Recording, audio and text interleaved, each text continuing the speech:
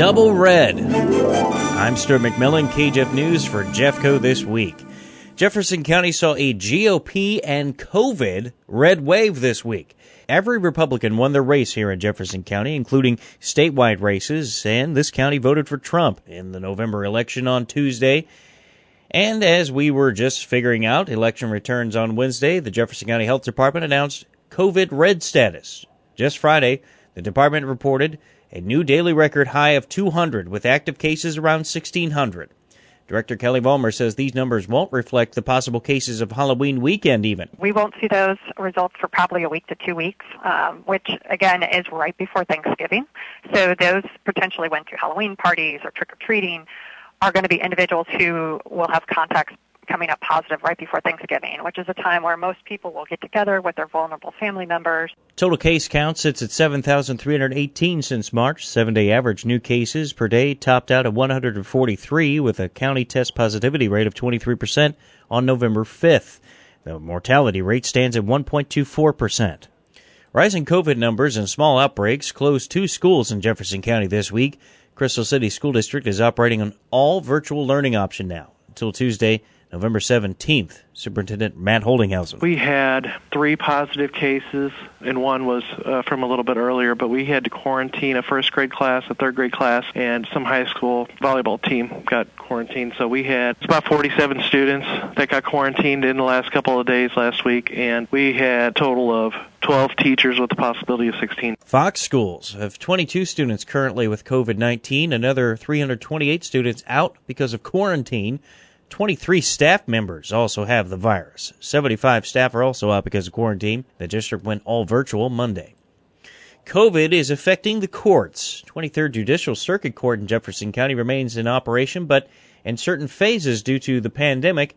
Presiding Judge Daryl Missy says they're currently in Phase 2 and explains how limited the process can be in each phase. Phase 0 is you're kind of shut down but for real emergencies and juvenile and domestic violence. And then Phase 1, you can move up a little, but you only can have the most critical hearings. The judge has to decide it's critical, and then you can have 10 people in the courtroom. And then Phase 2 is you can go back to having regular dockets, but you can only have 25 people in a courtroom. And then at Phase 3, you can go back to having jury trials. But during all of this, people are going to wear masks. People are going to stay away from each other. The question is, how do you do all that in an old, crowded, unventilated courthouse? Judge Missy says jury trials are still not taking place at the courthouse in Hillsboro, while the municipal courts have started back up again and are trying to catch up. A Barnhart woman was given 24 years in federal prison on child porn charges. 32-year-old Heather McDormand pled guilty after she and her boyfriend tried to take pictures of children in restrooms around the area. The boyfriend is facing similar charges. MoDOT tells KJEF News that the off-ramp from I-55 southbound to Highway 67 south is expected to reopen on Veterans Day this Wednesday. Area engineer Stephen O'Connor says another road project is about to begin on Metropolitan Boulevard between Route M and Z. The contractor has moved off of that job, and they're looking to move back in this week. So once they move back in, there's a couple of minor things they need to do. Then they'll look on starting the overlay project for that entire stretch. And it's probably maybe 3 or 4 miles that they're going to overlay. So there will be some delays, but that'll be really nice once it gets overlaid and gets new pavement down. And project should be done by the end of the year. Vote Jeffco Mo 2020. Republicans take complete command of Jefferson County and most of the state, with wins in offices of governor, lieutenant governor, secretary of state, attorney general, most of the U.S. House seats, including all 3 that touch Jefferson County, Ann Wagner in the north, Jason Smith in the south, Blaine Lukemeyer in the midsection. Only 3 of the 16 local races in Jefferson County had Democrat challengers. They were all state rep seats. In District 111, incumbent Republican Shane Roden of Cedar Hill won big with 71% of the vote over Democrats Vern Cherry. Incumbent Republican Dan Shaw of Imperial pulled away, winning handily with 63% of the vote over his opponent, Democrat Terry Burgess in District 113. This will be the final term for both Roden and Shaw. Cindy Buckeye Courtway of Festus won her first ever elected position, defeating her Democrat opponent, Cynthia Nugent, by 73% across 3 county lines in District 115. She had more votes than Nugent in each county in that district: Jefferson, St. Francis, and St. John.